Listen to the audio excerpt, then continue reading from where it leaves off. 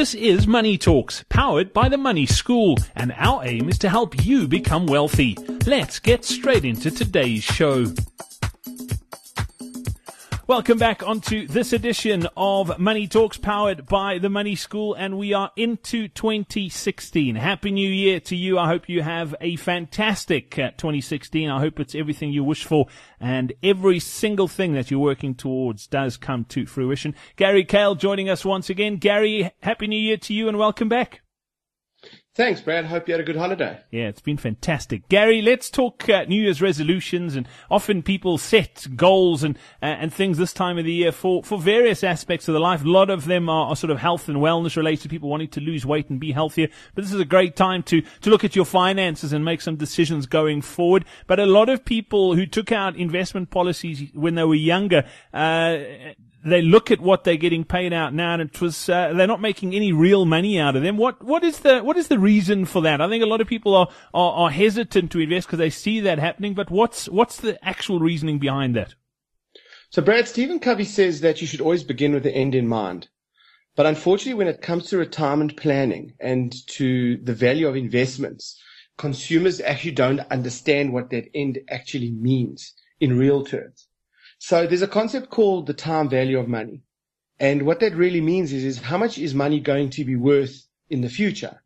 Now, the way to understand this is that something simple that most consumers do understand, or they could have learned this from our previous podcasts, is the concept of inflation. So every year in South Africa, things in the price of goods and services and everything you spend money on inflates by about 6%, which means that if something costs 100 Rand this year, next year, it would cost 106 Rand. So the cost of the item hasn't actually increased because the person would probably have got an inflation-related increase at work. So if they were earning 10,000 Rand as a salary, they would probably be earning this year 10,600 Rand, which means that they're actually still earning the same money. I know they think that they are earning 600 Rand more, but they're not, because the power of their money is the same as it was last year. And that's what employers want to make sure, is that their staff are able to continue living at the same, at least, lifestyle. So how does this apply to investments? Well, what it means is that every single year from the day that you start investing, so when your financial planner sits down with you and says to you, listen, you are age 20, and if you give me this 1,500 Rand a month today, by the time you are age 65, you'll have 31 million Rand. Now, let me tell you, when I first heard this, I thought, that's it. I'm going to be a millionaire. That is unbelievable. I'm so glad that I decided to sit with my financial planner at this age, which I did when I was, around 25. I mean, I cashed in a lot of those investments, made lots of mistakes, and that's what a lot of these podcasts are about. But when I looked at that number, I was looking at like 500 Rand a month then, and I got this telephone number.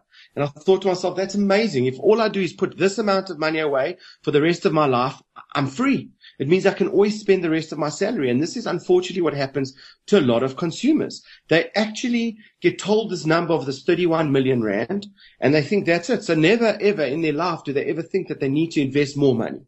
So what they don't understand is the time value of money. In other words, if inflation continues from the time I'm age 20 to age 65, how much will 31 million Rand really be worth? And that's the question you have to ask.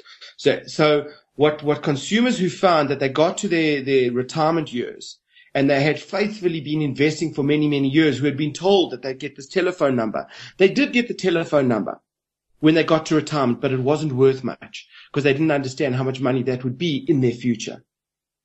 So just so that you understand this, somebody who starts saving at age 20, who puts away 1,500 Rand a month and gets to a point where and even if you inflate the amount that they invest every single month by that 6% and get some reasonable returns, they might have the 31 million Rand.